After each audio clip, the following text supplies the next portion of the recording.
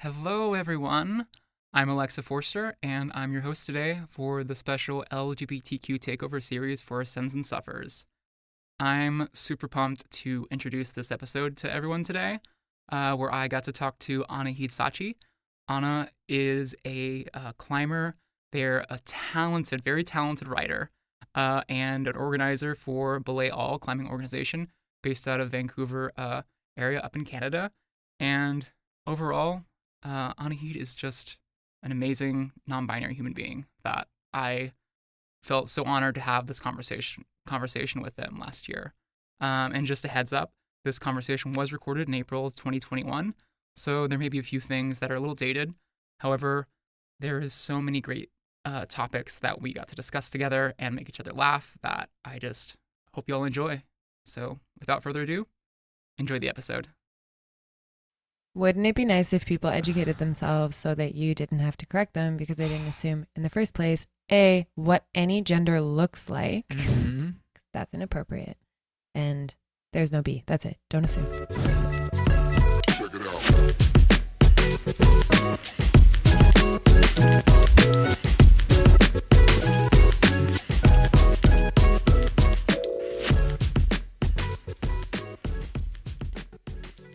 Hi, I'm Alexa Forster, and I'm your host today for the Sins and Suffers podcast. And I use she, her pronouns, and I am so grateful to be joined by Anahid Sachi today. Welcome, Anahid. Thanks for having me. Hi. Hi, how are you doing today? I'm good. I've actually had a really, really nice weekend. Awesome. That's great to hear. And and you go by Nana as well, right? I do. Okay, awesome. I'm just saying that now so when people hear me call you Nana later that they know I'm talking about you and not some third person on this call that just randomly popped in. But perfect. And your pronouns are they, them, right? To start. Yes. Yeah. Perfect. Cool. Well then let's just dive straight in and get this conversation rolling, Nana. So I kind of have this set up with these questions as a basic template, but, we can totally, find something else. If something, draws you to talk about something else, let's totally go there. But one thing I love to ask people, is, or actually first just give me a brief introduction to yourself and just like who you are and where you're at in the world.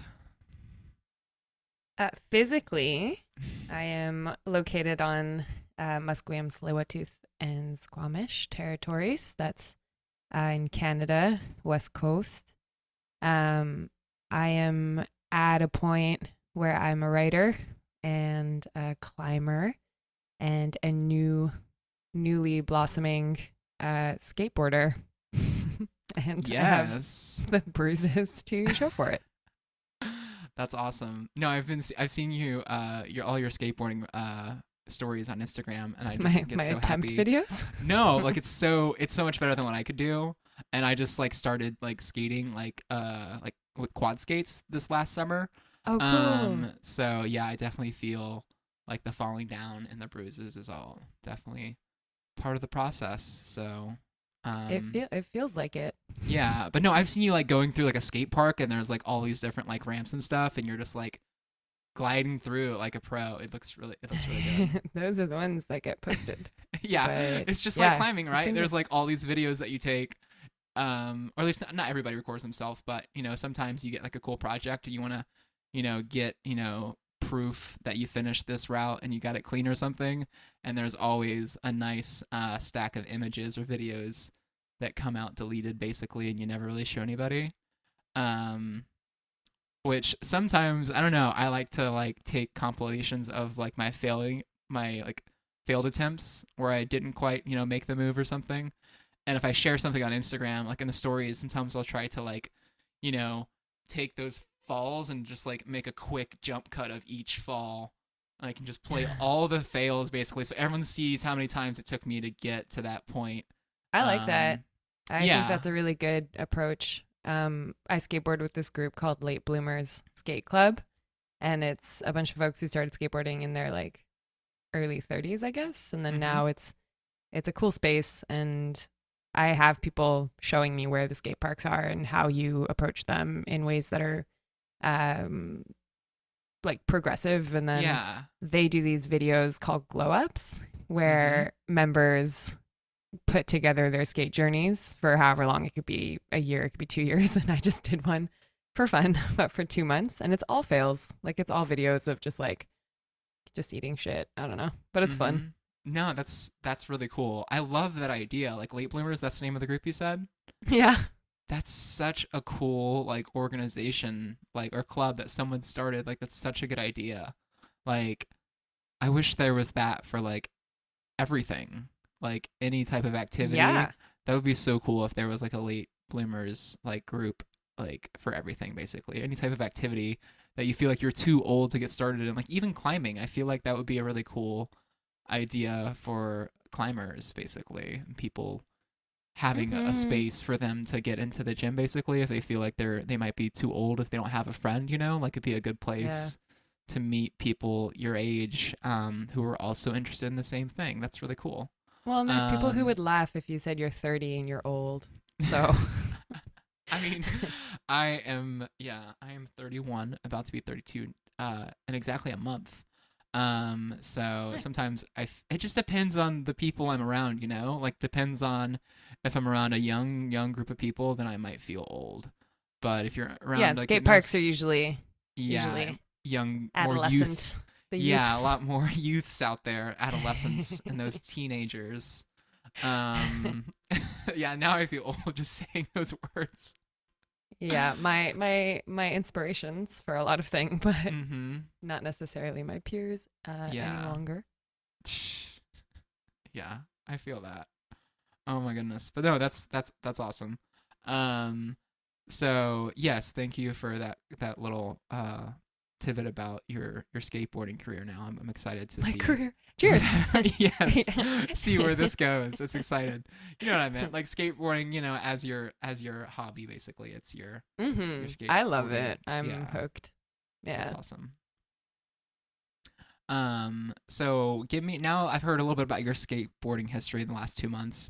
I'm interested about your climbing history and you know your past in climbing and like what kind of got you started.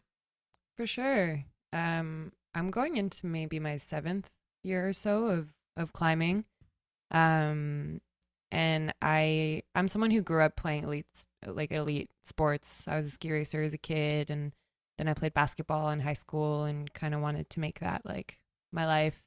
And things didn't really go that way. But when I found climbing, it was something that I understood the sport of it, but for the first time, I didn't force myself to get better at the cost of like my identity or my emotional safety or things like that. I really wanted to understand why it always felt like it cost me more than I felt was fair to access. Um, Something that is a vehicle, like we use climbing to have fun at the very least, or grow or explore ourselves, our vulnerabilities, our capabilities, our strength in its many iterations. And so I almost quit after a few years because I wasn't like getting it.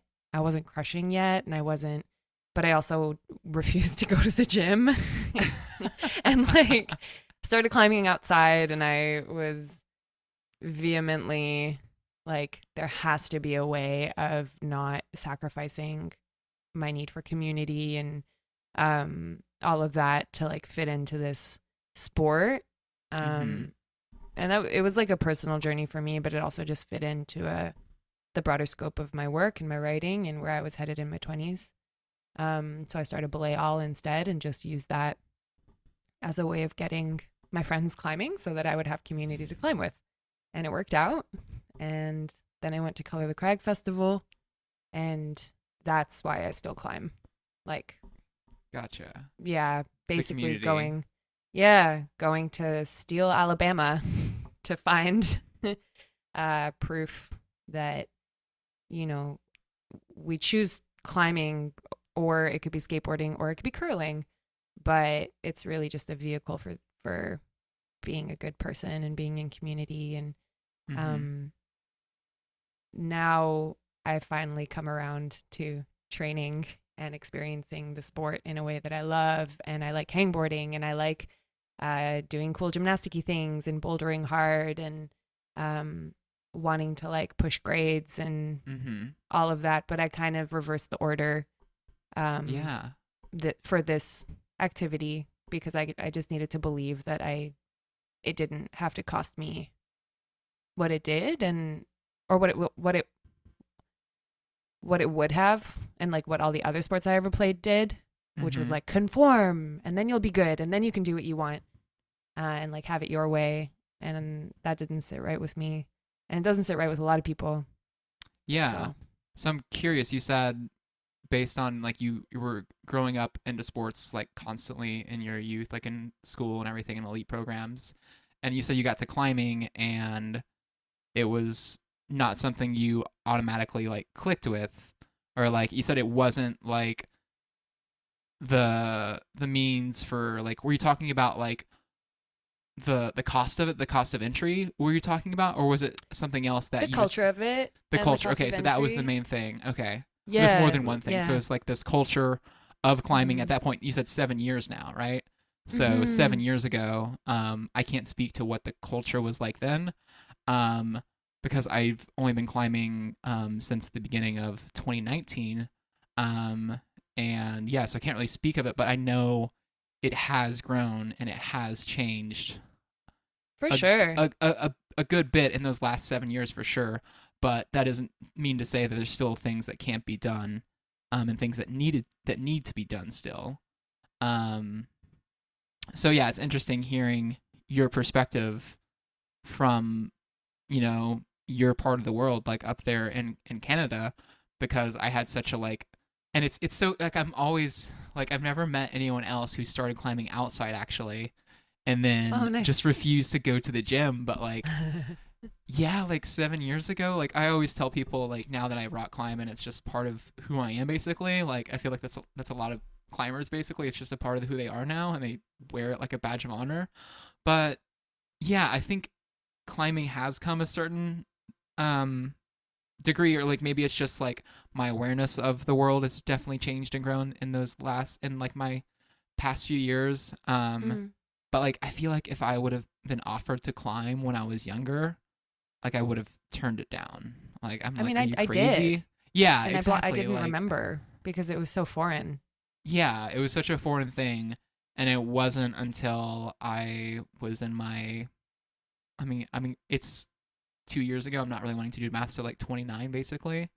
Um Whenever I was actually introduced into climbing, and that was basically because I had a friend who, invited me to do it. She was queer, and her girlfriend got her into it, so I just saw it as like a nice, you know, kind of like queer sport that I could get into, and that there was people who were also, sort of like me in the LGBT community that I'd be able to like, hang out with and, see my friends there. Mhm. And so I just, tried it out and was very surprise from the expectation that I kind of had built up in my head from all those years of like seeing it and like hearing it be such a like kind of macho sport.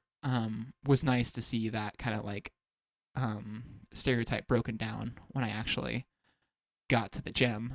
um but no, that's so interesting. You were like saying how you weren't really interested in these gym climbs or anything at all, and then that's what led you to create Belay for All, right? Yeah, just belay all. Okay. Belay All, okay. I'm sorry. Belay All, No, that it's sounds okay. better. You should definitely stick with that name. I mean, I printed it on stuff, so Yeah, you're kind of like all the way in now. It's just that's good. Yeah, Belay All. That's the name, y'all. I just same realized that same. rhyme too. But you probably don't use the word y'all up there too much. And Uh, or yeah, is it yeah? yeah. I mean, I think for like a gender neutral way of referring Yeah. to groups of Y'all people. is a great gender Yeah. neutral way to refer to people. Little side note for anyone who's interested in how to refer to groups of people Yeah. without like wanting to misgender anybody. You can just go, hey y'all. and you're not Yeah. you're being inclusive all at I once definitely, yeah. and sounding like you're from the South. It's great. Well, but then there's that, which is like Yeah. the South. It's like there's a particular cultural aspect to that I still gets me. Yeah. I'm sitting with that one. I don't know. I Yeah. like it, and I use it sometimes if my brain is like, be gender neutral, and Mhm. I think I use folks Folks is more good. than anything. Yeah, Yeah. I really enjoy that one. But yeah, there's schools of thought around that I appreciate. I just grew up here, so I'm just used. It's just like ingrained in my head. But I can definitely see there's like a different perspective having not grown up in it, and yeah. So I can definitely see that and understand where it's different. You know, different areas, different people, understanding of different cultures and how people come up with language, basically. So And that's language cool. is there to like, serve. Mhm. So there's having an abundance mentality and being like, there are plenty of words, and if they don't exist, we should make more. Yes, exactly. Because all words are made up, basically. So This is true. this is just like what happens. Words get made up and they get used, basically. Um, but yeah, oof, that's just so much. And I want to come back to in a little bit. We'll come back to Blayall, and be Cool. able to go a little bit deeper into Blayall, basically. Or actually, let's just do it now. Like we're already talking about it. I don't want to forget about it. So you kind of set it up a second ago, saying that you started Blayall because you didn't want to go to the gym because you didn't have anyone who any of your community or anyone represented you in the gym, right? Up in Canada. So like walk me through that process. Yeah, I mean, there are groups of folks at the gym that are definitely queer, or like there's um racialized folks at the gym in Vancouver. It's a diverse enough place that even with the cost and even with the barriers to access, relative to other places, the culture of the gym, the like who you can meet there, you meet lovely people there. And I Yeah. think if I was looking for friends, like I think if I was just looking to like meet new people, that alone might have been like an okay hurdle. But Mhm. I was looking for like infrastructure. Like I was looking for support for my community in ways that just didn't exist. Even outside of the gym, I see what you're saying. Right? Yeah. So at least at the Crag, like I didn't I had collected gear over time, and me and my partner started like my ex-partner started Belay all together as a way to pool gear and resources and just use climbing to help build community, because to us it just made sense to address and just get rid of all of the things that were barriers. Someone was like, oh, I would never climb because everything's so expensive, or I would never climb, I don't have a car. I would never climb because I'm not strong. I would never climb because white dudes. Like, Mhm. and that was it. And we were like, okay, we have gear, we have a car, we have the ability to set up a top rope, and neither one of us is a white dude, and we're not going to replicate that behavior. Now, do you want to try climbing? And they would say, hell yeah. So that tells me something. And it's and it just like, it didn't start with climbing either. It's just, I love climbing. I tried it outside. I was hooked. And Mhm. I was I don't know. It's like tourist season right now, and I'm learning about tourist season as a tourist. And how it's like a big everyone chill and just like be a good person, but Mhm. also very stubbornly be a good person in these particular ways. So maybe that's what happened. Yeah. Oh my goodness. No, I love like everything that you just said there about like the reasons that you did it. Like you had, it sounds like you had people in mind that you were trying to introduce to climbing, this new, found like love that you had for climbing outside, and you wanted to share that with people that are like you, and then seeing, all of the doubts that people kind of had about climbing, and you wanted to be able to remove all of that. And that's such a brilliant and amazing thing that you're able to do with like the help and like all the support that you had. Like I'm sure it wasn't, right now you've told me that, you've been able to move it into the gym now. But for the start of it, like that's a lot of work and things that you had to, you know, to do to make that work. So I just, applaud you for going through all of that and starting. It's so Aw. interesting you say that. Like you just had like this fire, basically, it sounds like, from your first time climbing outside. Or I guess your first time climbing ever, which was outside. Well, technically, I tried it as a kid. Yeah. I did not assume. I tried it at a camp, and I was like, "That's a thing white people do, like camping." I grew up here. I grew up in the Pacific Northwest, and I did not. Yeah. It was only when I moved back here as an adult after university that I was like, "Oh shit!" And it began with climbing. Mm-hmm. It was also a way of getting to know the place I grew up. Yeah, because you just didn't spend any time, I guess, outside.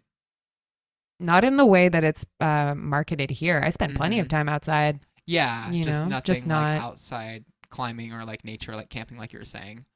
Yeah, no, not camping. Yeah, My it's so parents interesting. did not have time for that. It's just it reminds me of Trevor Noah has a bit of old stand up basically where he talks about how he doesn't see how white people love to camp, and he's like, I grew up in that shit, so I don't need, like, I'm awfully just like, trying to summarize what he said. But he's, I grew up in that shit. I don't need to go and like pay a lot of money to live in that same, circumstance. Which is very accurate. Camping has a very expensive kind of entry to get the things you need to be safe, to have shelter, to have water, to be able to get there with the car, like you said. There's a lot of entrance fees to get past it. So yeah, I can see why it never had interest for anyone who had to grow up in a situation like that, or even if they didn't grow up in a situation like their parents didn't have the cost to do it.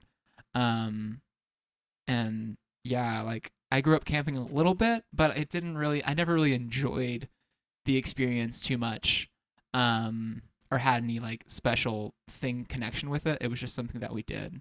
And I wasn't really like, I was privileged to be able to go camping a little bit growing up, but I wasn't really a fan of it. But I was getting sidetracked. But going back to what you just said about like having this passion basically about climbing for the first time and getting to do that outside, like I finally had that opportunity myself just last weekend to go climb outside, and it was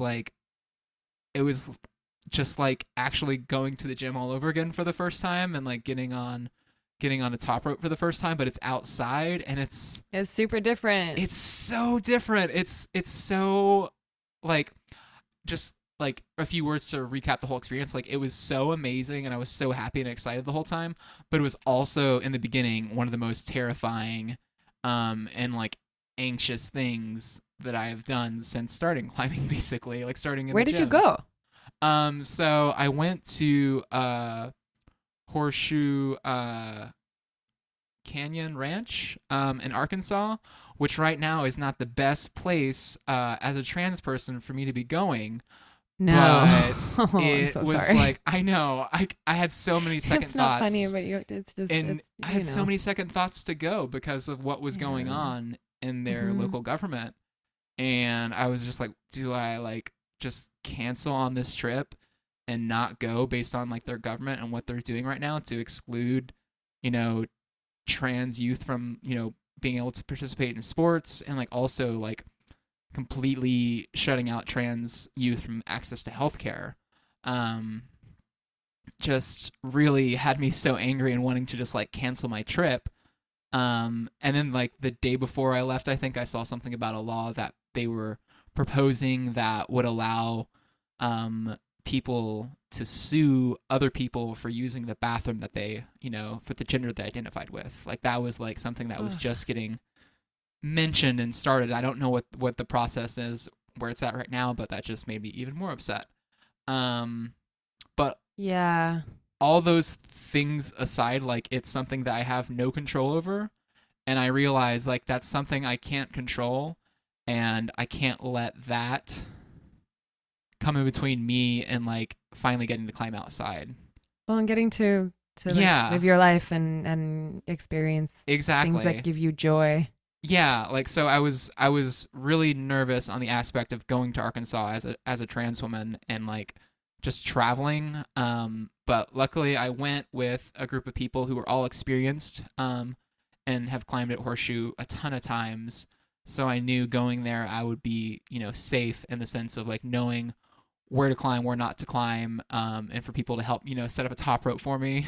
And That's huge. I'm so yeah, like glad. so basically through my, a little over 2 years at the gym, making these new friends and connections that were able to, you know, thought I was a cool enough person to invite on a climbing trip with them. So I'm really grateful to have made those friends. Aw. And yeah, so like all that said, basically to just get to the point that like I totally get what you're saying about climbing and wanting to make it accessible for everyone. And like I'm so um proud of you for doing that and like also curious on like ways to like keep on doing that in like my area base, even though there's not like there's a place like an hour and a half away called Mineral Wells in Texas is like the closest place for Dallas Fort Worth people Mm. to climb outside, and that's got some top rope and lead stuff out there that you can do. Haven't been yet, but I just want to be able to create an experience like you did for people like you. I just want to help create an experience like that for queer folks, trans folks, whatever, like to be Mhm. able to go climb outside because it's such a different experience from climbing in the gym. And it's just, yeah, I Yeah. can't wait to go back and do it again. But I'm Oh, trying brilliant. to like figure out. So yeah, that's just been in the back of my head for the last week now. Well, and the And pandemic it's, doesn't make it easy, like yeah. to have space. I mean, literally just climbing with you is revolutionary because you're learning and then you're a teacher because culturally like you're not a cis white man hoarding Mm-hmm. power and resources and gatekeeping information. Just that's the Mm-hmm. culture. It just is. And that's like how capitalism sustains itself.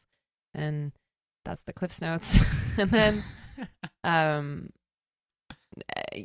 just learning from you is disruptive. And then being at the crag together, or like it doesn't take much to do this work. It's just uh, a different lens.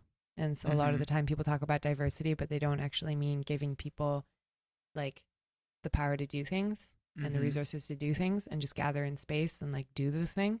They want the story or they want the image, but they don't want like the lived experience or reality. Yeah, they So want like the headline to say that they did this like good thing and helping support this community basically, but like where's the follow through, you mm, know? Like yeah. if you're And it's saying you're context going to specific. yeah, context is very very important. That's just like a very loose kind of like, idea, but of having it like something that you're actually like supporting and it's a constant support. Um Well, yeah. yeah. And are we all aligned in where we're trying to get to? Mhm. Like in 2018, when I started Baleal, I didn't feel in alignment with my gym about doing everything from a social justice perspective. People are Mhm. like, "Oh my God, why are you making such a big deal out of rock climbing?"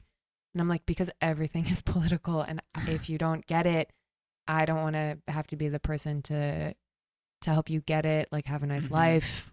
I have shit I got to do. Yeah. But when people get it, they get it, and everyone's learning on their own timeline. And bless, we were all brainwashed growing up. So, like, having a good perspective and teaching from that place is revolutionary. It really doesn't take much, and that's why I love skateboarding. It could have been curling. I'm really glad it was skateboarding, but like, it's the first time in my life that I've walked into a space that just already had this lens built in, and that's not the sport.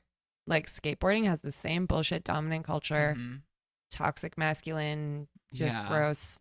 And then in and amongst that, there's like definitely nuance. But the community that I'm getting to know Yeah. feels very related to Baleal and to all of the communities in the States and the work that Mario's doing and the work that you're doing. Um, that just feels really good. I don't have a Yeah. point. This was a tangent. No, I love it. I just love how you just tied that all in. Like, yeah, basically what I heard was you're so into skateboarding now based on the community that you found, at the beginning now for your skateboarding journey. And it's reminding you of climbing, or it's reminding you of your, belay all group, basically, because you had this community that was a safe space that understood exactly what it's like to be a member of that community, and like to be, an indigenous person or a person of color or a queer person, basically, and allowing you to be in that space and to be seen and be heard and like be valued, Mm-hmm. just like everyone deserves to be. Well, it's literally the apocalypse. I don't really know any other way of getting through it if we don't build really good communities with each other. And if that's something that hasn't been intentional in spaces before, Mm-hmm. then that's what needs to happen. And I'm really happy to say that my climbing gym has facets that are like a lot better to work with now, because there's people on the inside that are really aligned with like social justice as a priority and not just like a thing to tack on at the end. But it's hard. Like climbing was started in or through whiteness, and anything that was started through whiteness is just inherently is going to have a lot to undo. Mm-hmm. Yeah. Like there's work to be done there, like if there is everywhere else. Mm-hmm. I kind of have an idea what you might say, but I still want to ask you. Shoot. And this is a good one. I love to hear different responses for this one. It's, why do you climb, and what keeps you coming back?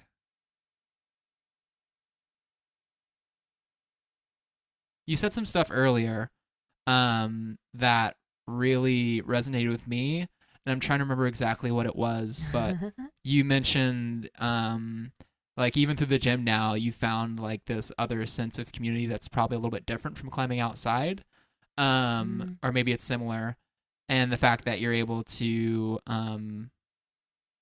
get so many things out of it. I think you even said something about being vulnerable, and so I'm just curious what if you could expand on that a little bit now that I have this kind of question framed up for Absolutely. that. I mean, I took a pause just to. My brain does this thing where I answer like 7 different ways at once. Mm-hmm. And then I'm like, oh my God, which one's the right answer? Which and then one's I the calm best? down and I'm like, they're all fine. You just ramble and it'll be fine.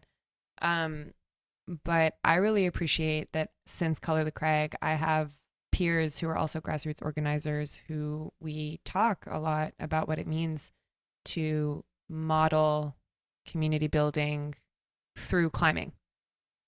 And I started climbing because I wanted a sense of belonging, and I found a thing that I immediately it clicked why people do it. Because I tried it and I was like, oh my gosh, yeah, this centers me, this grounds me. I get to hang out outside and eat snacks, like perks of living where I live. Holy shit, what an amazing thing. But it wasn't enough to sustain me in the sport, because that's like a hella entitled reason to do something. What is the other side of that? And then it took me time to be able to justify how much money and how much time people put into getting better at climbing. And I'm not going to speak for anybody else's reason why they climb and take away whatever is really valid about why they do it. But for me, I really dug for like something that could sustain me. And then when I found people who wanted to build community and use climbing as a vehicle for social change, then I was like, oh shit, like this is amazing.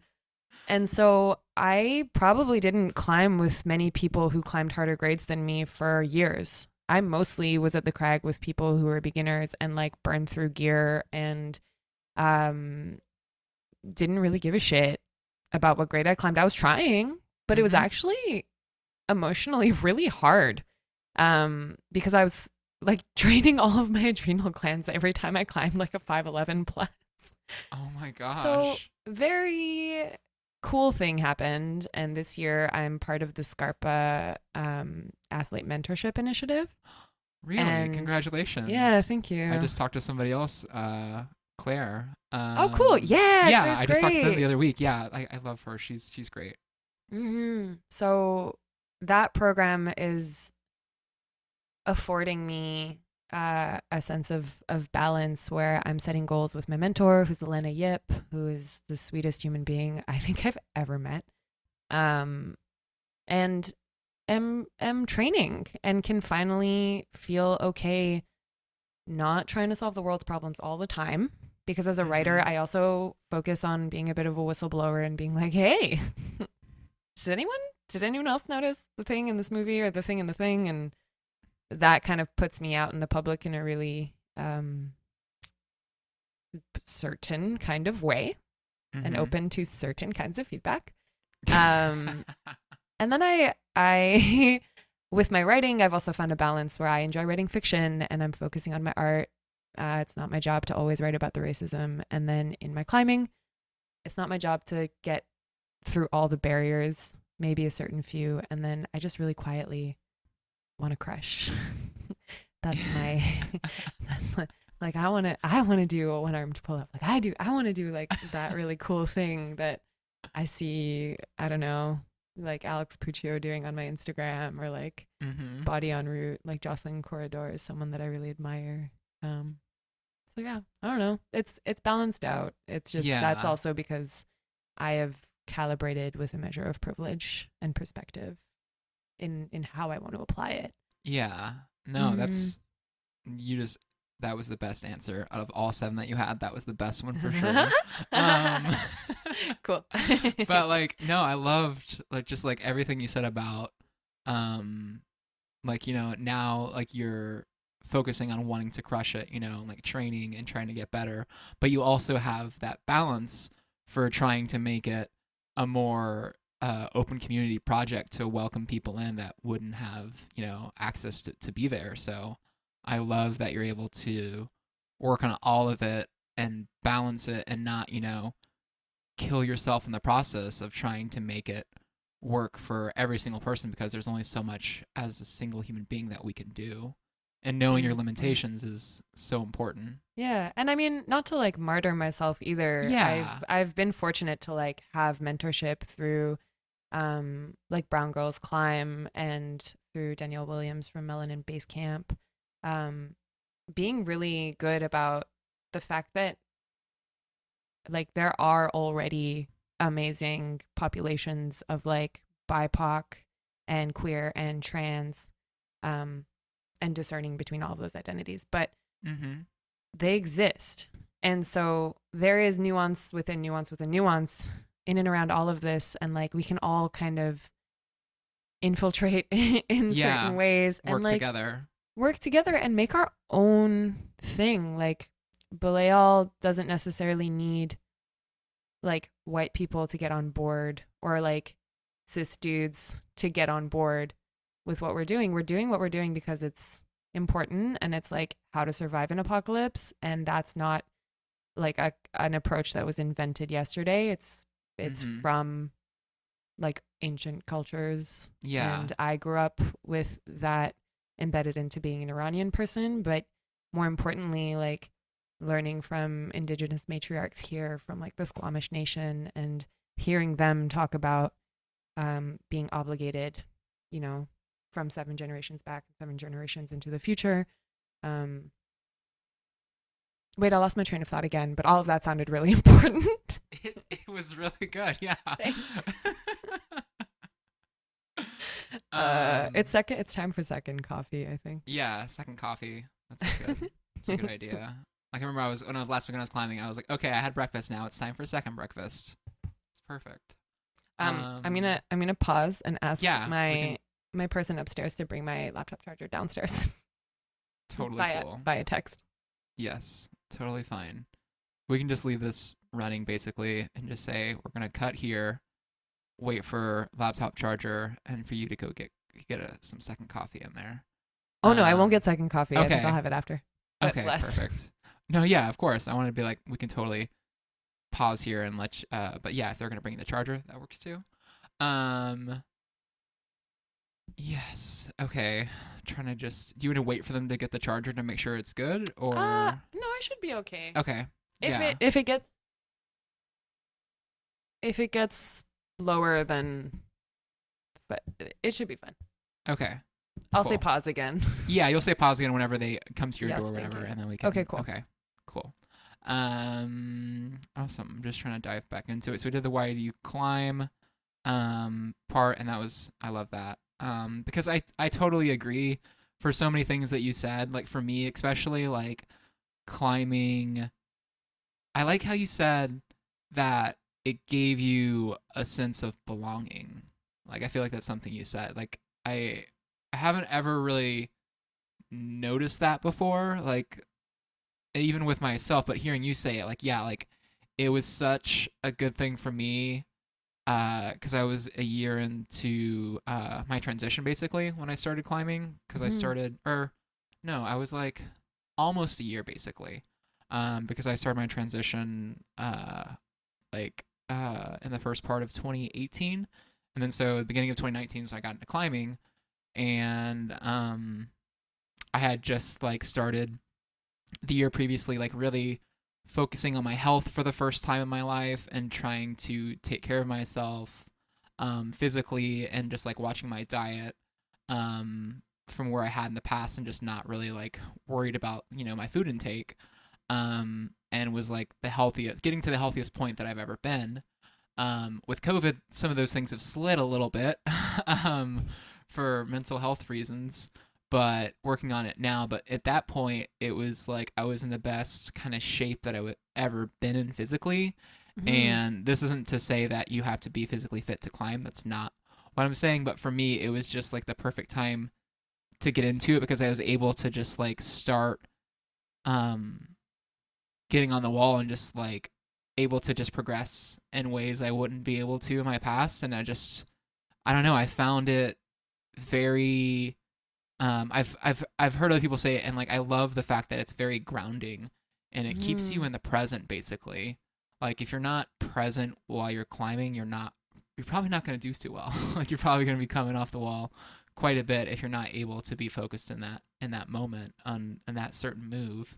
Because a Mhm. lot of the times I find myself going to the gym to go climb when my head's just really full of emotions or I have things going on that I'm just like having a hard time dealing with. I can go to the gym and really presence myself to climbing and it kind of helps reset my frame of mind and being grateful for that experience of climbing and like what I was able to achieve on that day of the climb or whatever and take that that grounded feeling and be able to try to apply that to the emotions that I was going through earlier is Very cool. yeah, I think I saw it was some like queer Instagram like climbing organization and they said can climbing be healing and I would totally 100% agree that climbing is one of the most like healing therapeutic sports that I have ever been a part of.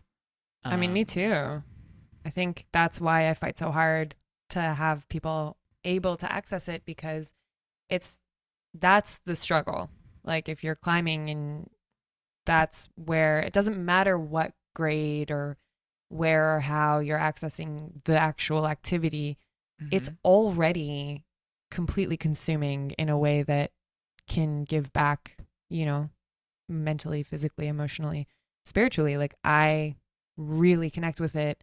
And that's not trivial, but Mhm. the culture of the sport and sports culture in general, and then also the culture of white spaces, capitalist spaces, male spaces, they put obstacles in the way of people being able to do that. And I don't think that's okay. Yeah. We need to demolish these obstacles. Demolish. Let me go get my Yes. bulldozer.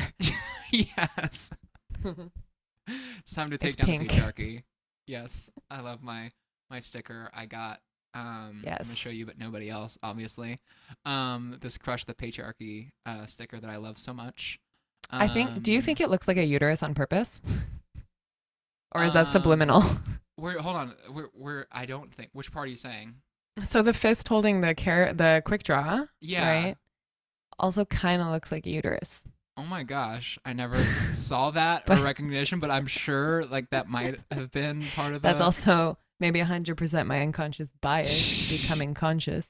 I don't know. I like everything about this. And they have like the little figure eight, like, tie on the bottom there. Just a nice little touch.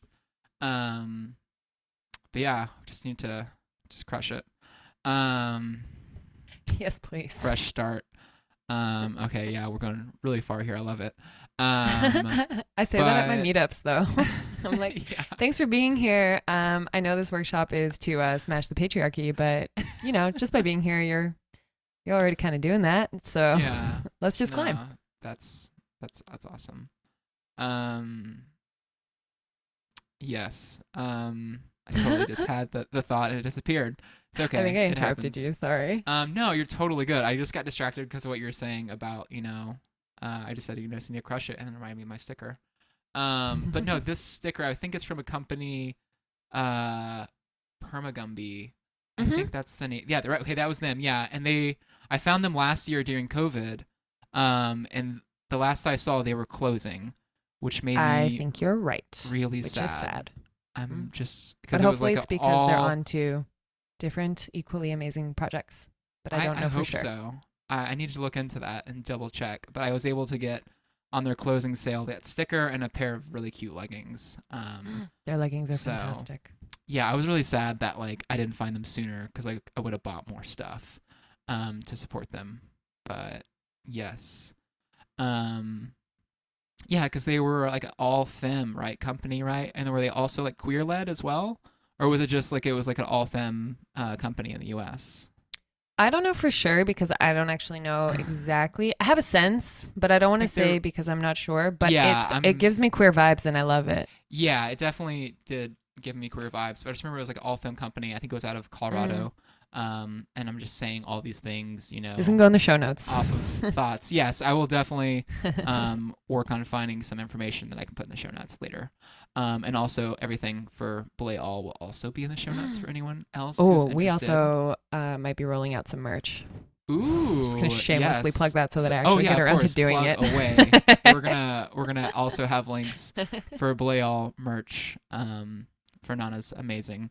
For the shop that definitely exists. It doesn't. It does. But it will. It Like, will soon. If you go there right now, it's just there. Oh my 'cause God. People will be When listening does to this in air? the future. Oh no. I'm hoping to put these start. They're not gonna all go up at once. They'll be one at a time. But yeah, I'm so excited to see some of this merch for Belay All. Whenever it's up in the interwebs to be purchased. That's exciting. Summer 2021. Summer 2021. You heard it here first, everybody. Yes, perfect. Yeah, I love that question. Why do you climb? It's just, and talking to other climbers, it's just one of my favorite things to hear people just talk about. It's It's so really good. humanizing. It's It nice. is. Like even It- talking about It it, definitely brings- is. like centers you or grounds you. Yeah. Like there was kind of going back to what I was saying about why I climb and stuff about this last weekend getting to climb outside for the first time. Most of the time I'm climbing in the gym and I'm finding some other queer woman or just even, cis straight women to climb with most of the time has been kind of what I've found myself, flowing towards. But on this last climbing trip, it was predominantly more, cis dudes there than anything else. It was me, my friend Erica, who invited me, and she's been climbing for years. And basically, Erica is the glue and brought everyone in this group together that comes climbing. So it's kind of cool that so she's the glue that holds it all together. And then there was one other queer person, his name's Sean, and he was there as well. And I've known him through her since last summer.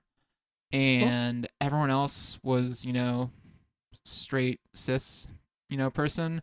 And there was one other girl there with her boyfriend, Stephanie, and she was super nice. I rode in with her and her boyfriend, but I just realized this trip was the most time that I spent with, cis dudes, white cis men, basically, for the first time, in forever. The most time I'd spent around, the white cis dudes, which I haven't had the best experiences with in the past. So kind of going on the trip, I kind of was a little nervous as a trans woman to go on this, kind of extended weekend trip, because Right. most days, I'm in the gym and I'll see them there and I'll climb with them sometimes, with the other group of people, and I'm just like, don't really know, how they necessarily feel about me being there, like in the gym, or if they're just being polite, or where they, where they kind of stand, Mm-hmm.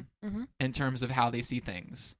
And I didn't necessarily talk about that with them, but just spending the time with them this last weekend definitely helped, I think, open my eyes to maybe kind of like I might have been,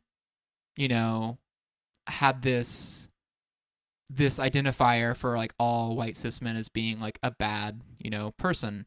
And that's not necessarily the case. Like there's like good, white cis folks out there, and they're supportive, and like they want you to be there, and like can respect you just as much as the next person should be respected. So yeah, it was good for me to get that, but at the same time, I had this idea Ooh. of like I really would like to be with a group of like other like, queer folks or trans folks, like I mentioned before, like I, been climbing in the gym for 2 years, almost 2.5 now, and I finally met another trans woman like 2 years into climbing in the gym. Yeah, I mean, Or I yeah. finally met Sorry, go another ahead. trans woman who like, came out to me basically. I might have like accidentally climbed with somebody and not Uh, realized it, but like uh, um yeah, so yeah. finally after 2 years, like I met, this other woman climbing who's like me, and it was just like the greatest experience basically, Yeah. that I've had in the gym. One of the greatest experiences I've had in the gym so Mm. far. So I just thought about it when I was out like climbing. I'm just like, I love this. Everyone here is like super great and supportive of me, but part of me wants more. I want to be able to share this with other people like me basically. So I really get that feeling that you had, or at least I think I can get that feeling that you had about climbing outside the first time, and wanting to be able Mm-hmm. to share that with other people like you. It's so interesting how that just automatically just is like a trigger response in your brain, I think. Um so yeah, that's just something I wanted to share for some reason. Um yeah, Thanks for sharing. totally sidetracked it there. Of No, it's course, you're good. welcome. And okay, so here's a doozy now. So what are your thoughts? And I'll preface this by saying I understand, and I've learned a lot so far with hosting these episodes, is that like climbing culture is its own thing, and it's different to like almost every area that you go to is going to have a somewhat different culture. And so I try to keep that in mind whenever I, think about how awesome climbing culture is for me in my gym, because I get a very like welcoming and accepting, gym that's very progressive and pushing towards making the right steps and trying to create more spaces for anyone who's ever been a minority basically to be able to access the sport in the gym. Mhm. Um, and I know that's not the case for everyone, so I have to remind myself anytime I start thinking about how good the culture is that this is only a small, piece of the pie when it comes to the climbing community. It's not the whole thing. So I like to ask, what are your thoughts on today's climbing culture? So like, for you, where you're at in outside of Vancouver, right? What are your thoughts on today's climbing culture and community? And then um second part, kind of like the most, juiciest part of the question is, what can we do to improve, the community? Um, yeah. I like that you call it a doozy. Yeah, it is. It's a very loaded question. Yes. Um, I mean, it's important though. I think when it comes to how I feel about today's climbing culture, it can be like um a representation of culture in general. Um, and so it's everything. Like it has everything. So I found some of my best friends and community through climbing. People I connect with, not just about climbing, but about what it means to be alive and like create art and eat good food and love and go through heartbreak. And climbing brings us together. And so climbing is phenomenal. And climbing culture can just be that. It can be going to the gym before work or after work, or if you freelance like me, what is time? And I just end up at the gym. It can be a way of holding space for people, and talking about things without talking about them. It's its own language. It has so much potential. And I think what is cool is conversations are being had now that even when I started out weren't being had around gender and around, race and around like cycles of harm, like how the climbing industry has tokenized people, misrepresented people, mistold stories, appropriated cultures, perpetuated toxic masculinity. There's just a whole heap of nuance that I think the climbing industry can thank like culture at large for. And if anyone's been paying any attention, they've like tuned in. So gyms that are doing better, or brands that are doing better, or anyone who's doing better can thank like Black and Indigenous people, and then out from there for the work that they continue to do. And that's kind of how I feel about culture in general, is like we're evolving and it's the best it's ever been. And that's true. And then at the same time, we're still not always having like the appropriate conversations for who's not present, or like whose land is this actually, and this isn't a climbing area. This used to be a sacred site, and that's so inappropriate that we're not talking about it.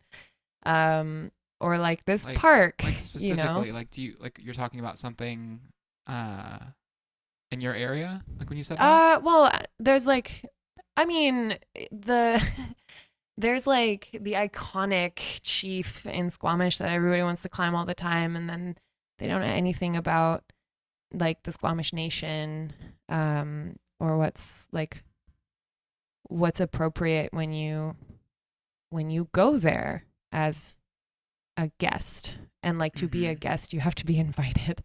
So everyone's uninvited. And then in the States, the really like prominent example is Yosemite. Like there's a park where there was a genocide, and the story behind like where Color the Crag happened, like all of it ties into social justice, like reclamations and rewritings of history that are just more accurate and actually representative of people. So what do I want to see happen is for the climbing industry to shift gears, and whoever's been in a leadership position and holds power and privilege to take a back seat in ways that actually put the right people in charge, resourced, ready to lead. And that's going to take a lot of courage. And so it's a challenge, and it takes time. Like a lot of people immediately want to tell me that it takes time, and I know.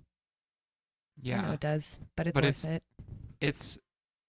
That's phenomenal, first off, but like I know exactly what you're saying about like it takes time. Like I understand it takes time, yes, but what I have found in my approach and like creating change, which has been a very small level of just like getting I mean, I'm not taking all the credit. I've had help. I had definitely had help.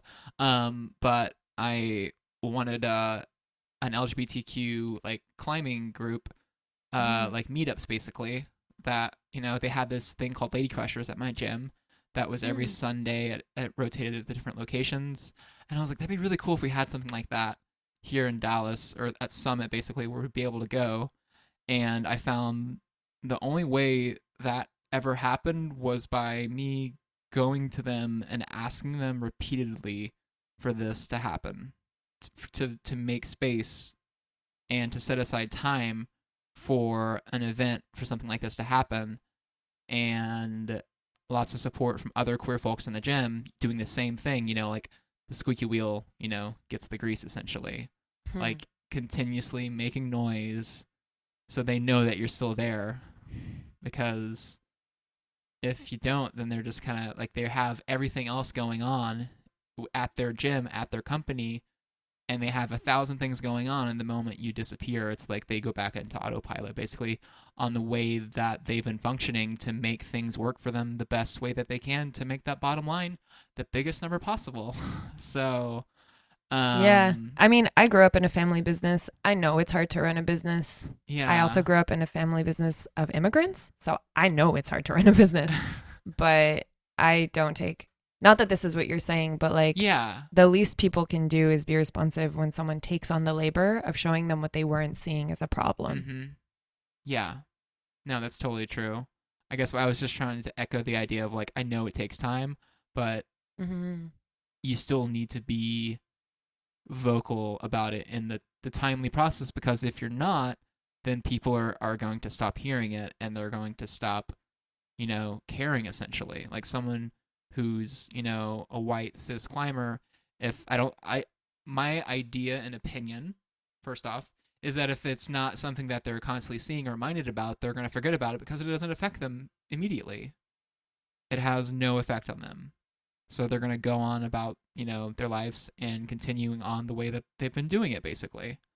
And I don't think it's until they have a conversation like this where they learn something and like, oh, well, shit, I didn't realize, like there's things you said a while ago that I didn't even knew happened, because I'm someone with white privilege that has, had life a lot easier than anyone else who's a person of color. So I didn't know about, like what you said about this whole Squamish culture, and like there's like a climbing site there that, used to be, Oh, climbers just claim like a giant piece of rock as like, and it's Yeah. phenomenal. It is a beautiful rock to climb, but as like its own separate entity from, Mhm. and like Squamish, the city, the municipality versus the unceded territories of the Squamish Nation, who are there Yeah. thriving despite. And it's just, it's an interesting shift, like how we talk about things. It's an interesting way of demonstrating like Yeah. how that matters. It does matter. Yeah. And it's just like the other part that I didn't realize was about the whole you said in California, Yosemite. I didn't realize there was a whole massacre there that I had no idea about, because I'm just uneducated about these things. Well, and it's also not in the movies that they make It's not in the where people movies. climb Like, there. which Like, movies? Like anyone you've ever seen where people are up and down El Cap and they're talking about how they grew up going to Yosemite, as kids, and that's all Yeah. beautiful. But like a shout out to the history of the lands, and our like shared obligation to the history of the Americas, and it just points to a culture shift in our obligations to each other, Mhm. and how we are in fact obligated to each other. This like individualism that we're all grown up to like pursue and feel entitled to, and some are more successful at it than others. That's pretty fucked up and alienates us Mhm. from each other, so that we don't want to fuck up, we don't want to get canceled, we don't want to do it. Well, what if we just like took care of each other instead? I don't know. Yeah. Hold on, my throat is dry. Oh, I'm gonna do that too. I should have timed that out better while you were still talking. I was trying to like lean back from the microphone. No, everyone hydrate, please. Yeah. Okay, everyone, That's take the a second PSA for today. and hydrate yourself today. Because right now, it's probably somewhere in the middle of summer, and if you're in Texas like me, it's going to get really hot, and you need to stay hydrated, everybody. We had a really long debate about how if you're having coffee, do you need to drink water if there's water in your coffee? I've heard this debate about many other things as well, like alcohol. It's like, oh, there's water in here, so I'm Right. good. I put ice cubes in my shots, so that's that. That solves that problem. You can tell I don't drink because I was like ice cubes in my shots. I was like, ooh, it's just like they are so fancy with their alcohol and intake. Yes. Yeah. But yeah, again, I kind of lost the thread. No, it's okay. I remember where we're at. We were talking about some heavier things about climbing culture and everything, and what we can do to improve it, Yeah. basically. I think ultimately I'd just like to see folks understand that there's an education that we were all kind of denied growing up, Mhm. that it's our responsibility to pursue now. And the best time to start is now if it's not Yeah. something. And So that's just, basically, go ahead. Yeah, yeah. Sorry. oh, that's just Um, like catching up on what Yeah. already exists, Googling the right things and following the teachings of the right people. That's kind of what I would like to see climbing culture continue to do, so that we can have mhm. the nuanced conversations, as opposed to constantly trying to prove that like affinity spaces are necessary. That's like so 2018. Yeah. When you say infinity spaces, like you're talking about like for like Belial, right? Like something like that. as an Affinity space would be like a like group. a like group. So Okay. the queer and trans night, Yeah. if just queer and trans people are present, Yeah. everyone has a shared experience that like connects them Yeah. in the space. So you kind of have an unspoken affinity with people, Yes. like an affection and I you love know, that. a camaraderie. That's- Yeah. Yes, that's exactly what that is. Okay. So here in Dallas, the DFW area at the gyms we go to, they started a BIPOC climbing events basically after the Black Lives Matter movement got a lot of coverage last year after everything that happened with George Floyd and everyone else who was unnecessarily murdered by the police. And so they started doing that, and there's a couple like Facebook pages here in the Dallas area for climbing that get posted to, and somebody was sharing. There's this girl who was sharing the link for the events on these pages to promote them, to get people to come and, like you said, begin to educate yourself. If you aren't a member of this community, you need to start to like educate yourself and like just listen to what these people are saying about their experiences climbing, and like in the gyms or even outdoors, and to just be there and to understand what they're going through, so you can begin to try to help them in any way you can. And she was posting about it in these groups, and constantly there was like a few like three to four like basically white cis dudes who would just come on and like hit the laugh react button on her sharing those events basically on the page, because they don't see a purpose for like, why does it need, why do we need this thing, and just completely missing the point entirely of like seeing why we need these infinity spaces to help educate. So it was very disheartening to see these things and to constantly see her go back and post about it again, and just seeing these same dudes like this like being complete asshole basically in front of everyone on that page, and just like, yeah, like those are the people who need to be there basically the most, and like listening and just shutting up, in my opinion.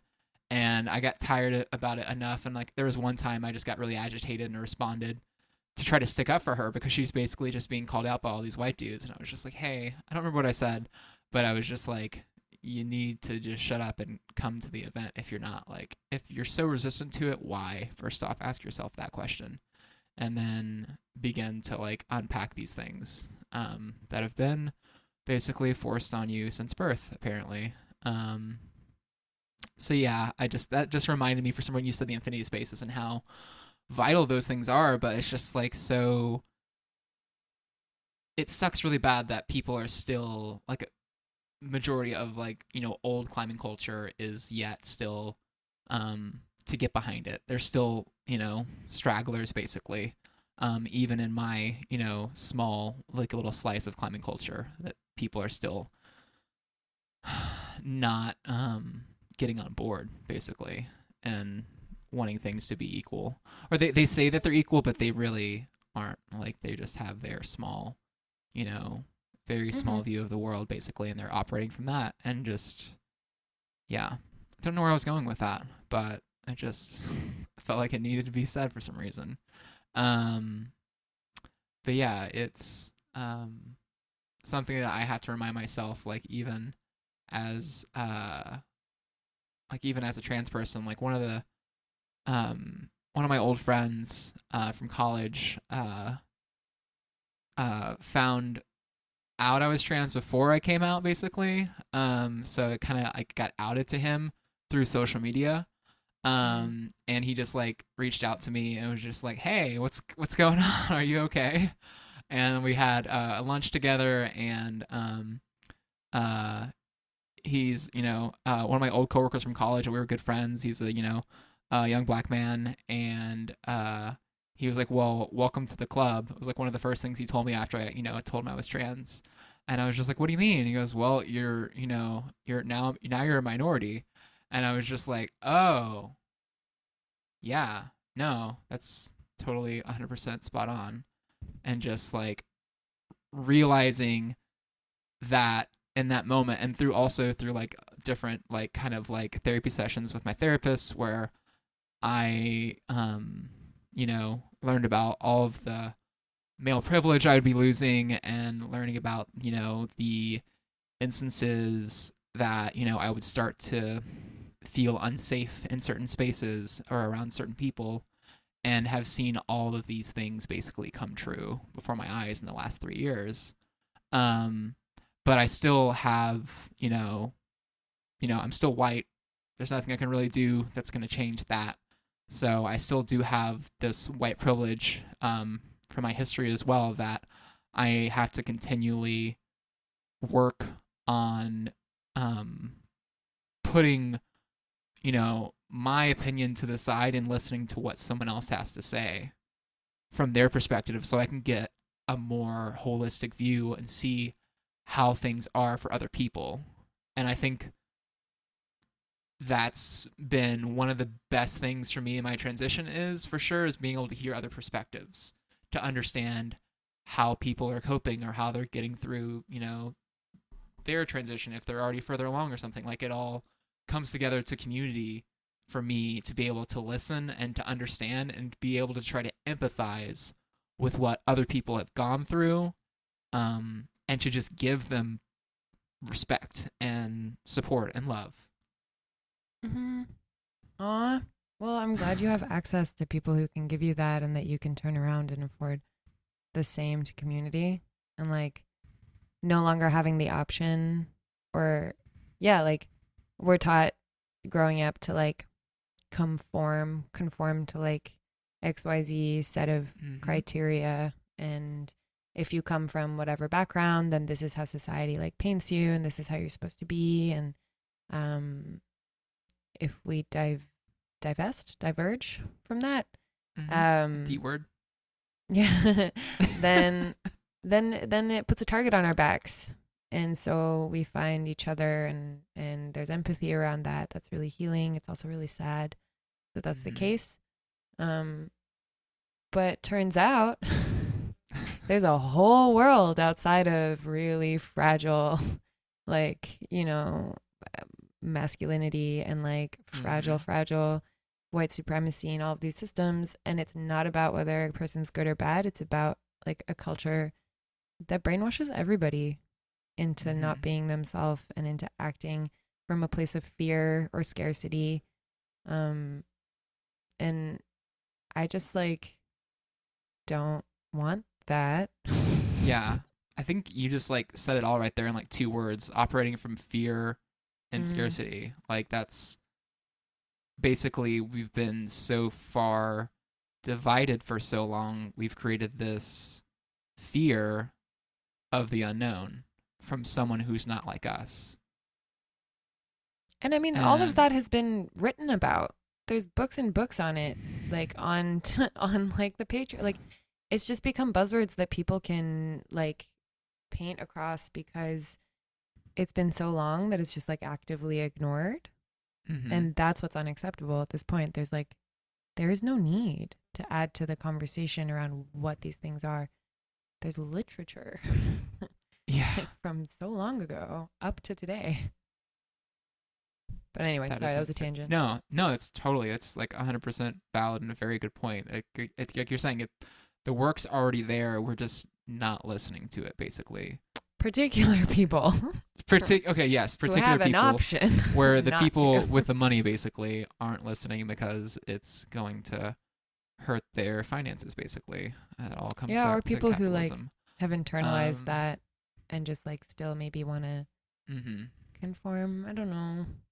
Yeah. I'm like, I really like being queer and like hanging out with other queers. So Yeah. for me, it's not really an option. But it's Yeah. also, it takes privilege. Like my parents didn't have the same privilege as me to like pursue Mhm. the depths of their identities. And there's been times in my life I've had to put it on hold because shit hit the fan. So Mhm. it's cyclical. It's not necessarily linear, any of it. Yeah. Okay. Well, this kind of like comes back from our last question, and it's have you come across any um hardships as a member of the LGBTQ community, or as a non-binary person, or as an Iranian person? Like, have you like what hardships have you come across, and if you have, like, I think you told me on our initial call that you have, and then if so, like, are you willing to share, any of those experiences?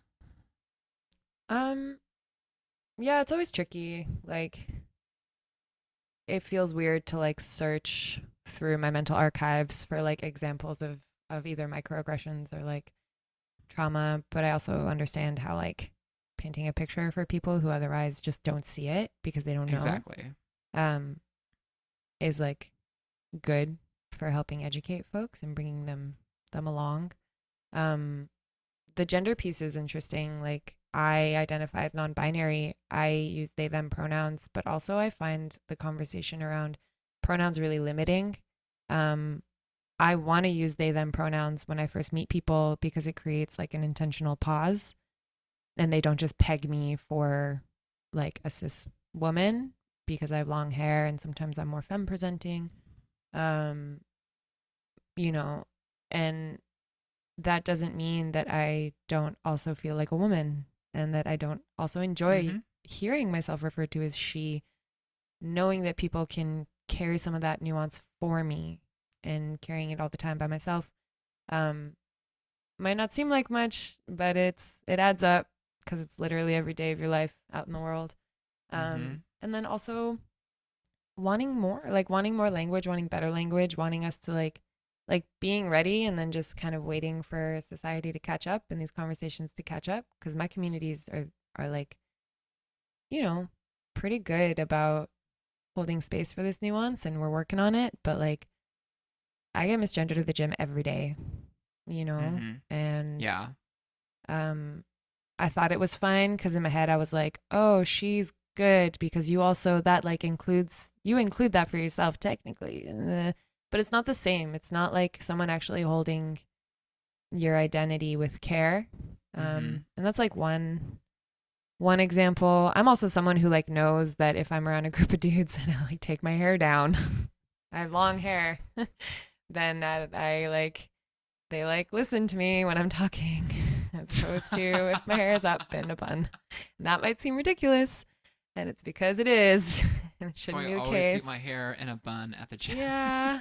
Or and like, you know, my family's Muslim and like just having, you know, the the conversation around like being queer and culturally Muslim.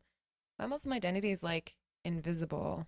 Um in my writing, like my online persona, um, because it too has nuance, and so I don't really appreciate that there's like space for that in the conversation if folks still aren't getting my pronouns right, or they still refer to like the Middle East, and we're not having the conversation about how that's a problematic term, or um, other ways are like the amount of time like you and I were talking earlier that it just takes to like prove the necessity of something Mhm. that just shouldn't be a question anymore. Yeah. And certain things are just textbook. Like if an organization is white founded, it's going to be racist. And like how can we just go through this checklist and start like making changes, Mhm. and who does that? And like it's not it's not that simple, and I think people like kind of want to come at me for just speaking and like the tone that I often speak. I get tone policed a lot. Um, so it's tricky, but I think honestly, like the hardest thing, all of that is is like par for the course. But the hardest thing is just seeing the effects on people that I love. And I've I've like lost relationships, and I've lost people really close to me. And like climbing, again, like climbing's great and it's transformative, but like queer people like literally lose people. Like it's a pandemic. I could give a fuck about climbing. Like people are dying, and not just from COVID. Like queer communities, we're losing each other. Like we're losing family and friends. And I'm at the climbing gym and somebody is like misgendering me, but it really makes me think about how like 2 days prior, you know, we had to intervene in like someone's crisis. And where I live, housing is really insecure for queer community, and there's just an ask for white cis people to understand that it might seem like I'm talking about climbing, but I'm never talking about climbing. I'm talking about systems that are hurting people that I love. And that's how we prevent like the apocalypse. And we didn't do a very good job of that. And so now that it is the apocalypse, let's do better. Yeah. And I take naps. Wow. No, that totally makes sense, because like I asked, like now I see like the fault in this question is I ask it in a very specific way about climbing, but you're right, it doesn't just the problems that people face who are, you know, LGBTQ plus or BIPOC or any other, you know, minority, like they face it in climbing, but they'll also face it outside of climbing and like everywhere else in their life. So it's a very, now I'm seeing it's a very limited question basically in the way that I ask it. So it's very important for the language to be correct. So thank you for helping me see that. Yeah. Cheers. Yeah. I'm glad that came through. I think like that wasn't that was like unconscious for me too, but I think it is inevitable. Like all these things just tie in everywhere. Yeah. Yeah. Aw, you look so thoughtful right now. I know. I'm really sad because I'm thinking about like, you know, like you're talking about like losing, you know, like, because like, yeah, I've lost people for, you know, transitioning in my life and moving forward with being myself. Like, yeah, like you lose people along the way, and that sucks a lot. And it's very painful. Some people are fortunate where they don't lose much. And then some people are just like, you know, have, you know, the worst, you know, lost story that you can think of. Like when I meet specifically when I meet other trans women, like I just had dinner with the other, you know, trans woman I met at the gym not too long ago, and we just sat there and like she was like, okay, so are we gonna swap origin stories here? And just like basically tell our whole like coming out / beginning transition story, because it's just so common for trans folks to have to go through so much shit to be who they are. Talk about a late bloomer. Like, yeah, like really, honestly, like I really need that group down here, like stat. But yeah, it just, dang it, it was in my head and it just disappeared. But what you're saying about, you know, being misgendered in the gym, like, God, like I can't count the number of times, because I started climbing 2019, a year into my transition, and I still had like way too much facial hair on my face because my hair is very dark, so it was just like coming through. Even after I would shave or something, you would still see it there. So I started climbing with lots of splotchiness on my face, and people just read that as not not passing basically in the worlds of trans folks, just 100% not passing all the time. And because I wasn't about to like put makeup on to go into a gym, it just doesn't make sense. And And that's And not so, a you yeah, problem. That's a them problem. exactly. It's on somebody else who doesn't understand, basically, because they're not educated. Um, and like now, the longer I've been transitioning, I like have had laser work done to get rid of like most of the facial hair. And when I was climbing in the gym, I didn't really like before COVID hit. I didn't really. Had basically cleared it all out, and I had thought, like, okay, like before I open my mouth, I would consider myself to be somewhat passing. My opinion of myself, basically, before COVID hit last year, and because I'm really, my voice is the one thing that I feel that automatically kind of clocks me to cis folks, basically, and that when they hear these speak, basically they just know I'm trans instantly, which bums me out, and I try not to be too hard on myself about it. But that's just kind of where I'm at, and it gets like even now I'm wearing a mask climbing in the gym. Like I was just at my gym last night, and I actually went on a date and took this girl climbing for the first time, which I love to do. I love to take people on dates climbing because it's just like here's the perfect audition test to see if this is a good if this is a good fit. Like, are you gonna want to go to the gym with me or not? And one of the employees who was leading this orientation for her, I was trying to tell him that I understood what he was doing, that I could help and like be her belay partner or whatever, for orientation, and he was just like said something and referred to me as he, and like I was just like, really, you had to do this like now? Like, what's it gonna take? Like, yeah, like I'm like wearing like basically rainbow leggings and like a tank top and like and my hair is like pulled back in a ponytail, whatever. Like, what more do you need to see? Like, just going off my voice now, like, why do people assume yeah, anyway? I'm like, I don't understand. Like, It's I was just like, inappropriate. I said she like 4 times before he finally heard me, because for some reason, like, especially in the beginning of my transition, I hated correcting people. Like, I had the hardest time with confrontation, so trying to correct people for my Yeah. pronouns was so hard for me. But I realized if I didn't start in the beginning, it would become a habit for them, and they would just keep doing it. Right. So I found it important to be able to detach myself from my emotions and correct people and move forward, which is hard as hell. And it takes a toll. And then it does. But with COVID happened, I got used to not doing it. And then coming back after COVID, it started happening again. And I'm just like, I'm having to relearn this skill, and I hate that. Wouldn't it be nice if people educated themselves so that you didn't have to correct them because they didn't assume in the first place, A, what any gender looks like? Mm-hmm. That's inappropriate. And there's no B. That's it. Don't assume. Yeah. Just don't assume, y'all. We'll be good. But yeah, I don't know. I found the experience of the gym has been overall good, with just some like, shitty experiences here and there. And it's not the whole experience. It's just, a few random folks. But Yeah. I can't wait for queer to just be the default. Yeah. It's just like politically, everything should be politically queer. That's my thesis for today.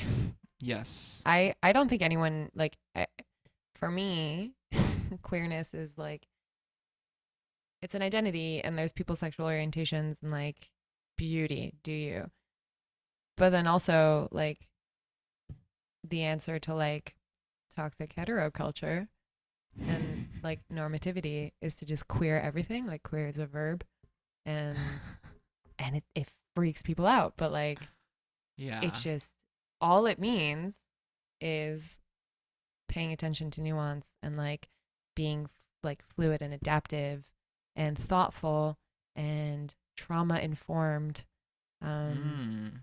which for the most part is what queer community does. Yeah. Mm-hmm. Like, we heal us and hold space for our stories and embodied trauma, and not to like go ahead and paint all queer folks as super traumatized, but a queer identity is like a practice of holding space and being thoughtful and not just perpetuating some like bullshit norm, like how we are supposed to be in the world, how we're supposed to love in the world. Mm-hmm. Yeah. Gotcha. Um, so now I'm just curious about kind of your background and how you came to figuring out, being non-binary. I'm just always curious to hear from other people what their experience has been. Sure. I mean, it was pretty funny because, like, I knew I was gay. Ooh, sorry, hang on. I had to readjust That's the problem my with sitting the gays. position. We just can't sit straight. We can't I sit. cannot. Oh. I could never sit still. Um, I knew I was gay really young. I was like 14 and just like didn't think because my only knowledge of what gay people were supposed to look like lesbians, was you can't be above a certain height, apparently. And then you have to have short hair and you have to have an armband tattoo. And I was none of those things. So the first person I ever came out to was my high school English teacher, and I honestly believed that she was going to tell me I wasn't I wasn't allowed because I didn't look the part and I was already too tall.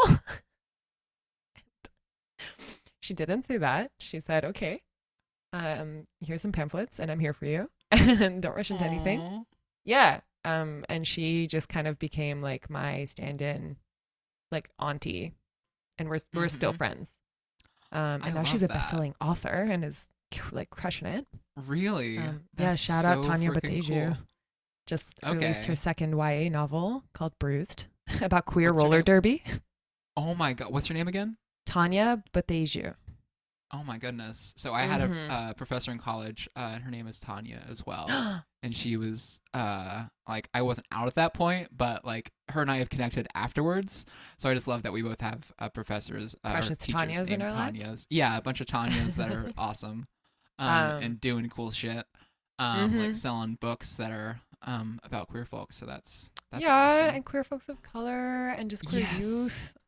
It's Oh like my God. she But just wrote the books that we both needed and didn't have. And like the funny thing is like also I just like to see similarities and call them out. Uh my high school, like my senior English teacher, like I said, I wasn't out yet, but we've connected since then through Facebook and whatnot. When I'm like posting queer stuff about myself. Like her she was my English teacher, and her and I were really close because like she created this whole basically period for me to be her assistant, because she was in charge of like the UIL like thing in the school, and so like I had Yeah. this whole period to just like sit and like not do a whole lot. Like I did like a couple days of work that whole semester. The rest of it was just me just chilling in her class and going to the different lunches and stuff. But she was such a good, like, yeah, like she just got me basically without really getting me, and was able to, um, you know, She looked support me, out. I guess, unknowingly. Yeah. I don't know. It's so weird. Like high school English Yeah. teachers are just like some of the best. Gems. Support like people. Like I think of instantly, my mind goes to the book, The Perks of Being a Wallflower, and I think about Mm-hmm. yeah, his high school teacher in that book and how supportive Yeah. he was, and Yeah. it's just Um, so good. I'll actually answer your question though. I I love just interrupted. No. That was like the starting off point, and also Uh-huh. yes to all the Tanyas and yes to all the English teachers. Thank you for being the best. But that it's funny because I went through that and then came out. I was already out, but I came out to my family when I was like 22, and it took some time. We're in a pretty good place now. I'm like almost 30. But my gender kind of took a back seat. And I think I just needed time. Like I needed time to explore queerness beyond like whiteness and beyond like white feminism and what that meant, and also my race and like being a racialized person and what that meant, because I was so in the closet that I didn't really have time to understand what it meant for me to grow up racialized. um and and then I also think it really took a trip to Iran in 2019. I was there for the first time ever. I was 27. I went with my partner. Um and have a feeling that my gender expression is like inherently tied to being an Iranian person. Mm-hmm. And I think, and I won't speak for all Iranians, but I think my Iranian identity is just really queer. And for me, the best I can think of right now is to claim non-binary as an identity. And I still went through non-binary puberty and thought that I wasn't non-binary enough and that I don't have an androgynous wardrobe and like the perfect shoes to match my like perfectly pleated trousers with like a button-down shirt that like makes my silhouette ambiguous and whatever. Like I would wear that outfit, but I also just needed to like shed more layers, and so it took me until the end of my 20s to really embrace and sort of feel like I was faking it until I realized that I was doing it again, where non-binary is like whatever I want it to be, to the point that an Instagram account wanted to shout me out as on their like account for something to do with climbing and being queer, and then they were like, oh, but it's for women, and I was like, that's fine. And they were like, oh. I was like, yeah, it's fine. It's just not the whole story. And I was socialized that way. So it's probably going to take me the rest of my life to like tap into my, like the rest of me. And that's cool too. Mm-hmm. All in like Instagram DMs. And they were like, great, thanks. But it might change again. I don't know.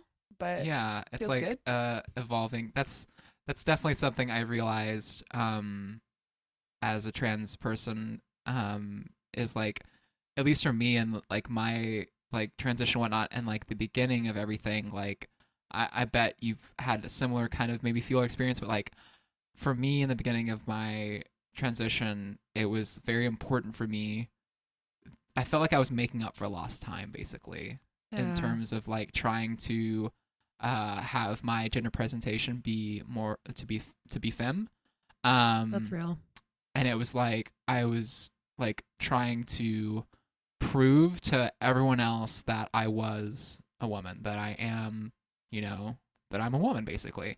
And I was so obsessed with like trying to force this image that has been built into my head by, society and our culture and what we see in advertising and everything, that I need to be this certain size. I needed to be this certain look to pass to everyone. And then the further along into my transition, I just like, I'm so grateful for my non-binary friends or gender non-conforming or however that, you identify, for being able to show me that gender is a construct.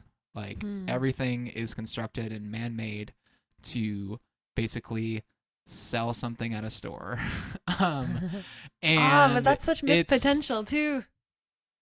There is missed potential, yes, but like it actually helped me understand the things that I've been taught, and to be able to break it down to the point and say, look, yes, gender is constructed, but it's also important for people. Like for a lot of trans women, 100%. It's highly important to be, 100% feminine, 100% this all the time. But I was able to kind of see that and be able to actually feel more feminine without having to like force any type of certain clothing that I would need to present, as like more feminine. I can just be myself and comfortable and 100% confident in who I am as a woman, as a trans woman in my experience, and not have to rely on other people's opinions on how I look to be absolutely a woman. And like who are you doing it for? Exactly. And like, no, thanks for sharing that. Like someone asked me recently, like, do you identify as trans? And I said, yeah. And I didn't really hesitate. And that's like relatively new for me too. And the way that I would express that is to say, sometimes I feel transcendent and sometimes I feel transient in my gender. And I think it's important to keep like blurring these lines and challenging people to understand gender as an expression. And that what people really want to do is categorize us. Yeah, they just want to have a box, basically. And be able to, they just want to, like, that's what, I think it's because the way our minds and our brains operate, we like to organize things in a certain way, and our brains are, like, fixated on, like, putting people with a label basically so they can, I think helps them remember things a certain way. But it what will we put also on the forms? gets, yeah, what are we going to put in that box?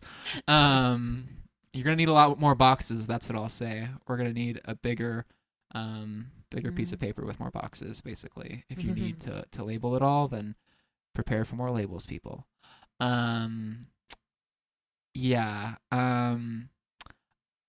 There's one more question that I have for you, and then I was just going to open up for you for anything else that you think that we haven't talked about. But one thing that someone just told me, I was just like talking to people about the podcast and trying to get ideas for trying to keeping it fresh for me and for everyone else. A good question that I think it's from another podcast, but I can't remember. I'm trying to give credit, but I'm missing it and I can't remember. I'll try to put it in the show notes then. But basically it's, if you could go back and tell yourself, young Nana, young before coming out and everything, if you could go back in time and, tell her something, what would you, or tell them something, if you could tell them something, what would you say? I think she was down with her, or it wasn't even in her consciousness. Wasn't even aware then, but I realize now I'm addressing you, so I want to be bless. I think we're friends now, and I'll accept she, her pronouns from you. Yeah. Also, I just told you we're friends now, so I hope that's okay. Yes. With your consent. Awesome. Yes, consent's very important, everybody. I'll second that PSA. I've been thinking about this recently. Also, I think starting a new sport has gotten me thinking about what 14-year-old or 13, 12, 10-year-old Nana would like think about me. And maybe it's because I'm about to turn 30 and, there's been like a seismic shift in the way we're living our lives. But I think I would tell like her that like she already has all of the tools that she's gonna need, and that like her inner compass is what matters most. And she had a good idea about that at the time, but there weren't that many people around her affirming it. Like I would say maybe one or two chosen family kind of were who I latched onto really young. And if I'd had maybe like a few more people just validating that like you're allowed to be that way in the world, and honestly people are going to turn around and actually be impressed by it, then like she would have lost her brain would have exploded. And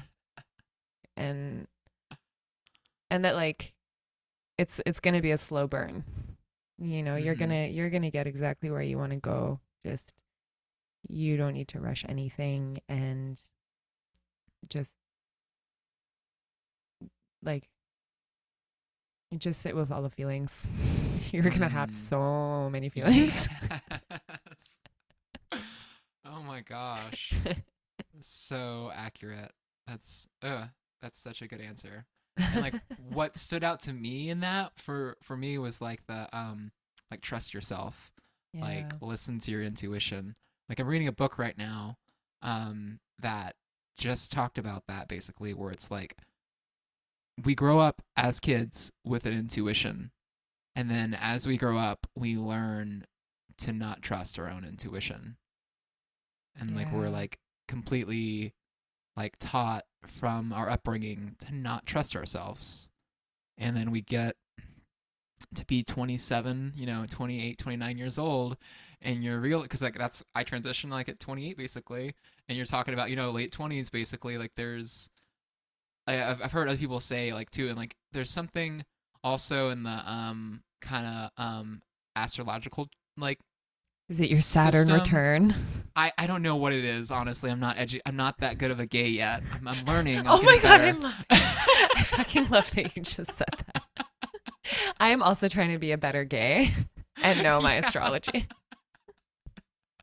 And date like, really, strictly like, according to my astrology. Save myself But some there's time. like some type of I think you're right. Maybe it's Saturn Returns or something of like when you hit like 27 to 29 or whatever. Like there is like a major shift Mm-hmm. in your life basically. Mm-hmm. And then like also there's like the whole like kind of gathered data that you're still growing up into your late 20s and you kind of define who you are at the end of your 20s basically is like kind of define who you are as a person. So like I definitely empathize and understand 100% that for me it was like I lost my sense of trust with myself years back as a kid and I had no idea that it was gone and I had to rebuild that basically. But it's just so interesting to see this. I just always am baffled by the similarities basically and seeing like just telling yourself to listen to your gut basically Queer youth are magic. They're magic. Like Yeah. a queer, like they just are. They already have everything. Yeah, no, that's perfect. Yeah, I love that question. I can't wait to ask somebody else that question now. Aw. It's perfect. But yeah, is there anything that we did not get to discuss or talk about that you wanted to talk about? Or I guess I didn't really talk about anything for Belay All, like what you're up to now, basically. Like you told me kind of how it got started, but I want to kind of get an update where we can wrap things up on and hear about what you're doing now, and then plug Cool. away. Oh, thank you.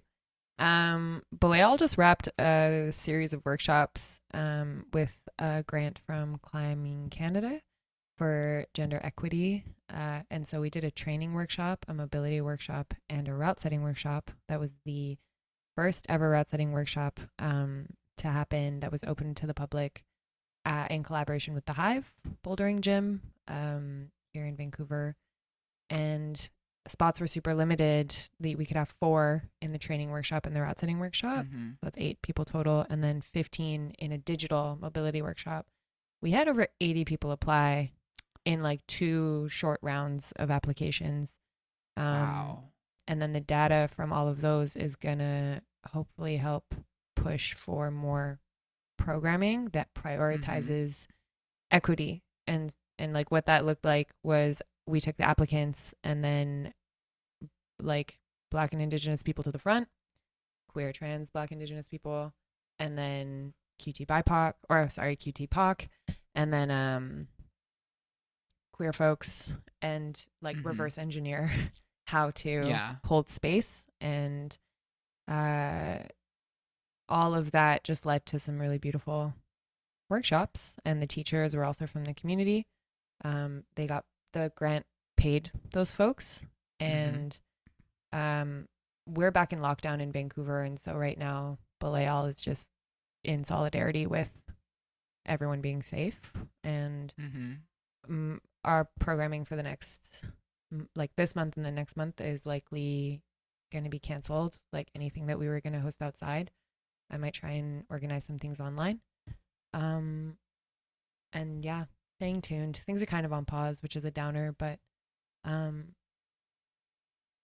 it's, I don't know. I'm still excited to like have Balea be like at least a digital gathering space where people can connect and focus on launching like the website and broadening it that way. Things that I haven't really had time to do. So this is like less of a promo, more of like a insight into the back end, running it mostly by myself right now.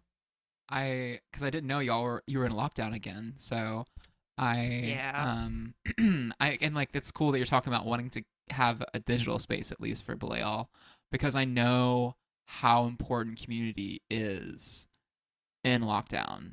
Like especially last year when it hit the first time, it was one of the most important things that kept me going basically, was having a digital community of people. Even if it wasn't climbing related, it was queer related, and that was so vital in my mental health along with lots of other people that I talk to. So I'm really glad that you're focusing on helping yourself and other people get through another lockdown. Cheers. Well, I'm grateful for the other communities too. Ooh, sorry, I interrupted you. No, you're totally good. I was done. Yeah, that's why I'm grateful for these other communities too, because it doesn't have to be climbing. Like Belayal operates from a set of core values and then uses climbing as a vehicle. And so I still feel like Belayal is now a skateboarding group.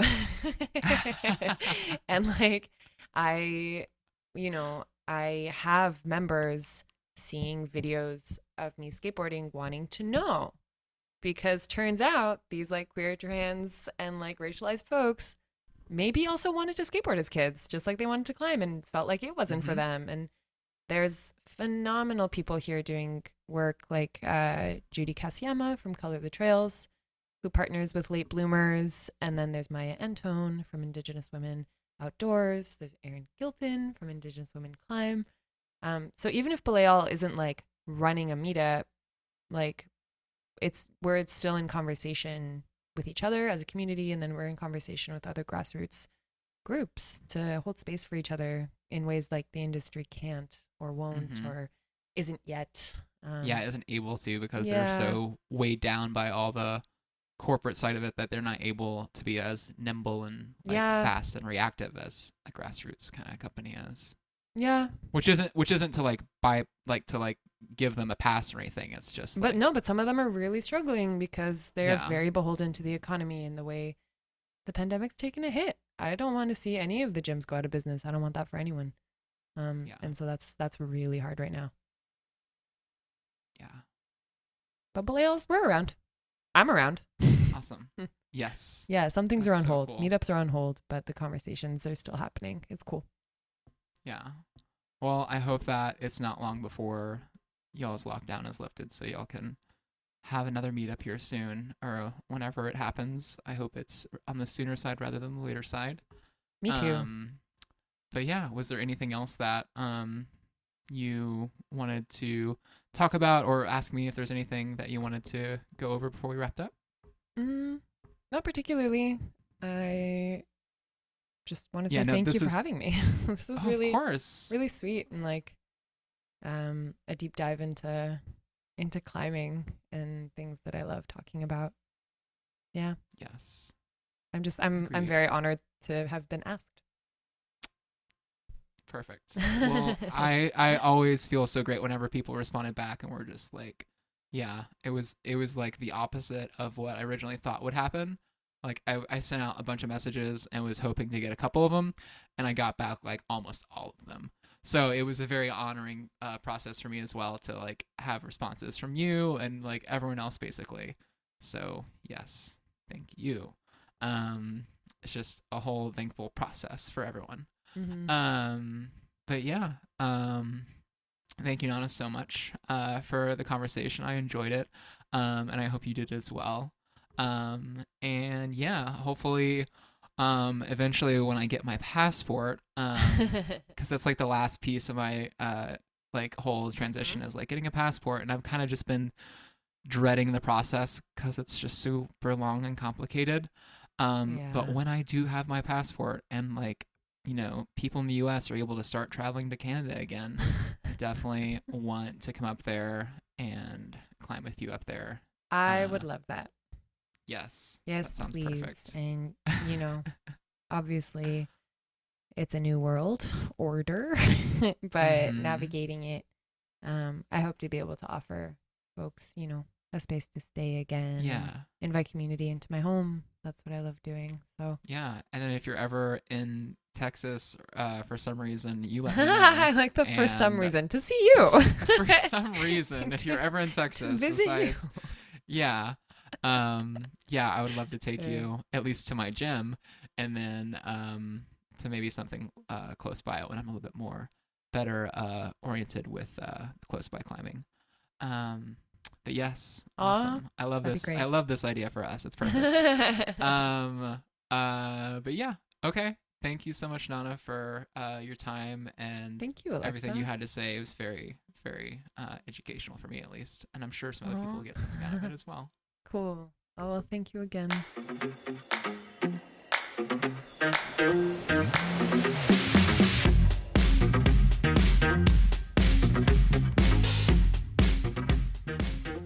That does it for this week's episode.